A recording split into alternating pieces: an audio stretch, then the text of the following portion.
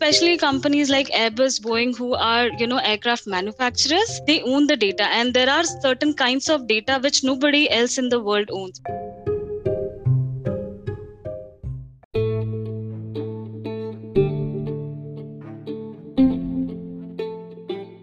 Hi everyone, thanks for tuning into Nodes of Design. To help support our mission spread knowledge, we have a very special guest on today's episode. Let's welcome Nancy Kumar, a design practitioner with a decade of experience in user experience and design strategy. Currently, she is working as a strategic design manager at Airbus and previously worked with Boeing, Honeywell Aerospace, Samsung, and Tata Elxsi. In this episode, Nancy had shared great insights on design in aviation. We had discussed on what is the process of designing for aircraft and how are design decisions taken in these complex systems. And we also spoke on how is data from aircraft used to generate design strategies and how usability and user experience is tested out in such complex systems like cockpit dashboards, pilot piece of equipment, and other equipments used in the aircraft. In the end, we discussed on how to identify key insights and opportunity areas to prepare a design strategy. Hope you guys enjoyed this episode, and on every Friday we release new episodes with different creative leaders from around the world to help you better understand different concepts related to design. So don't forget to tune in into Notes of Design every Friday. With that being said, happy designing everyone.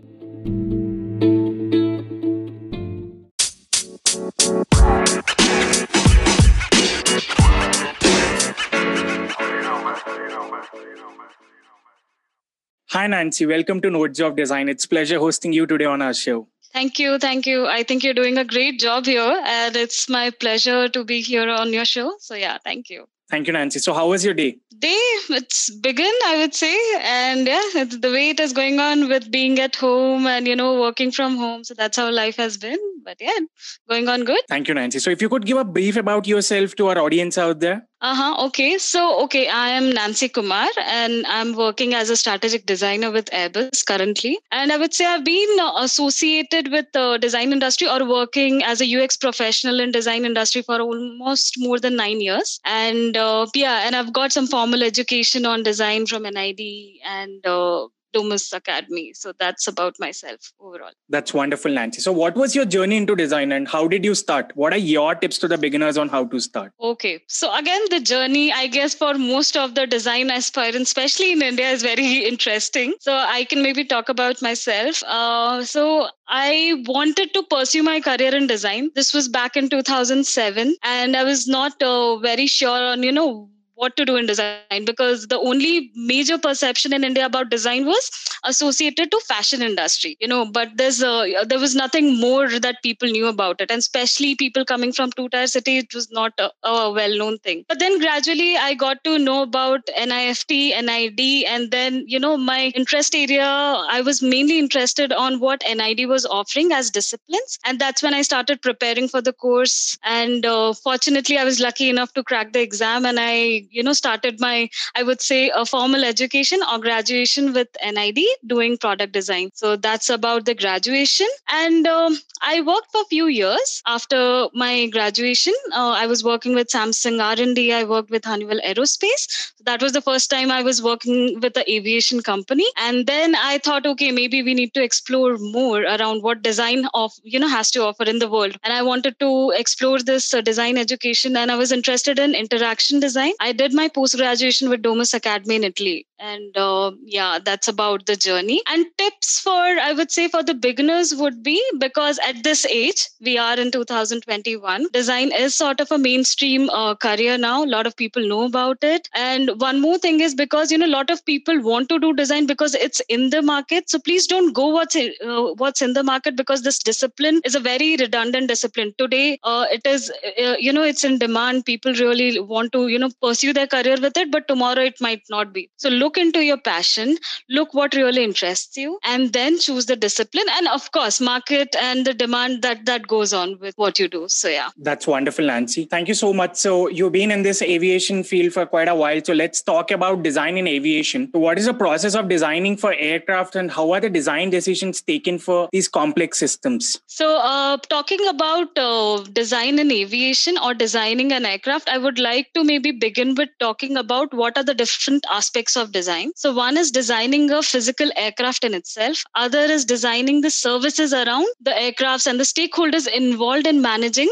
those, managing the aircraft and the system around it. So I would say I'm mainly involved in the digital services or the services provided around this aircraft. So if you must be aware, we have airports, we have aircraft managed by, flying by pilots. There are multiple stakeholders involved in this system, and the stakeholders, again, as a domain, it's a quite a complicated domain, same as how complicated the aircraft is within itself. Yeah, as in it's more of a system level design, I would say. And yeah, and to manage an aircraft from the birth till the death of an aircraft, that is what the design, like, that is where I am currently working today. That's what I could say about the designing of an aircraft. But yeah, talking more about decision for complex system, again, the complexity of an interface of a cockpit, or managing end-to-end life cycle of an aircraft. Again, the interface is complicated here, the system is complicated here, and that is what we want to manage. And the decision is highly dependent on whom are you really designing it for. In the design thinking process, we mainly talk about catering to particular persona. So in aviation industry, when you cater to one persona, you have to think of 10 other personas around, because that particular users or that particular persona's decision making depends on each other, because it's a contributing or a collaborative system kind of a thing. So I would say it's you need to look at the end-to-end journey of the persona, the stakeholders, and then design. And it's a highly business driven field, so the design needs to be justifiable. So how is the data from aircraft used to generate these design strategies? That's a very interesting question.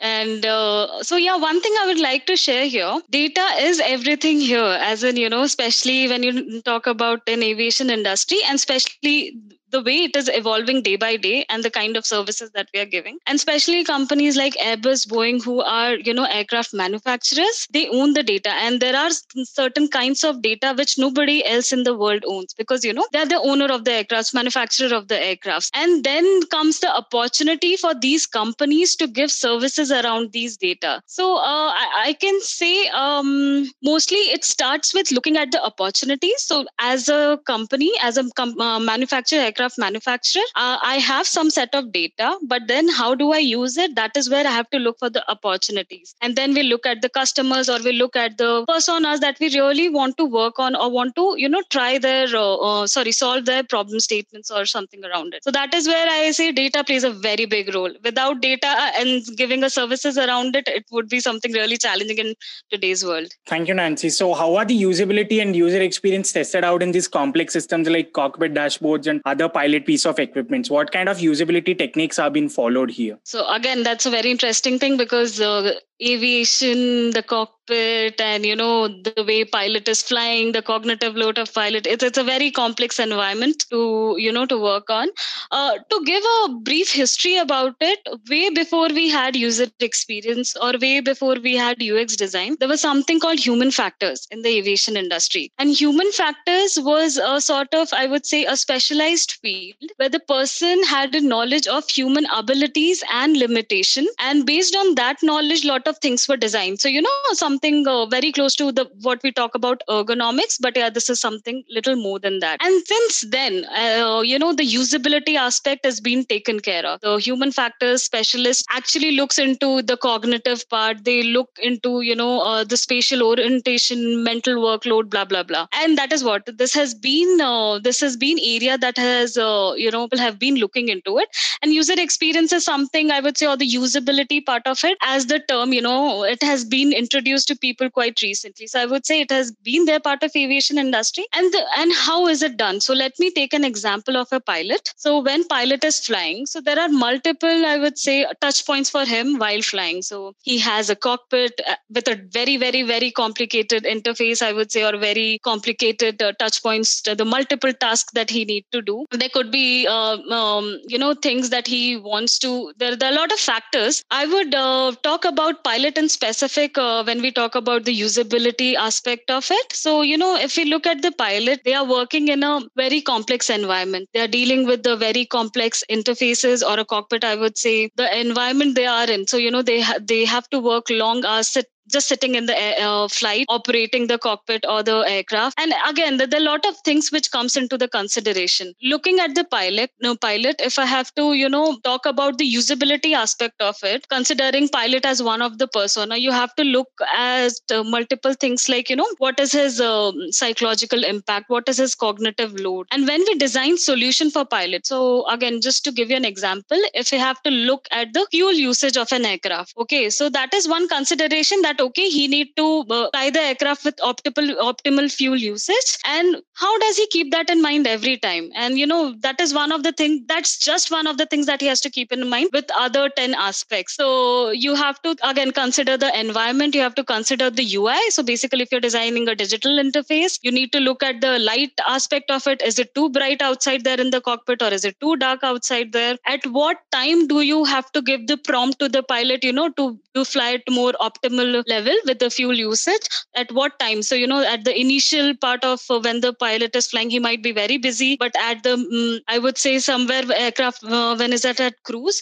that might be the good time where his psychological impact will not be very high. So there are a lot of things that needs to be considered. So again, I would say, to begin with, you look at the journey, you look at the technical aspect of flying, and again, it depends for user to users. But yeah, as in the overall, this is what it matters to look into the usability aspect. So Nancy, how to identify key insights and opportunity areas? So actually, I would say that's one of the key activities that I do as a strategic designer. So just to give a brief of what, I actually do. As a part of, in an innovation team of an Airbus, what we do is we look at the different stakeholders that are involved. We look at the stakeholders, we look at the different customers who are in, working closely with Airbus. And the main thing as a designer, what we do is I have to identify the I would say problem areas of particular persona. So it doesn't start with the persona per se, it starts with the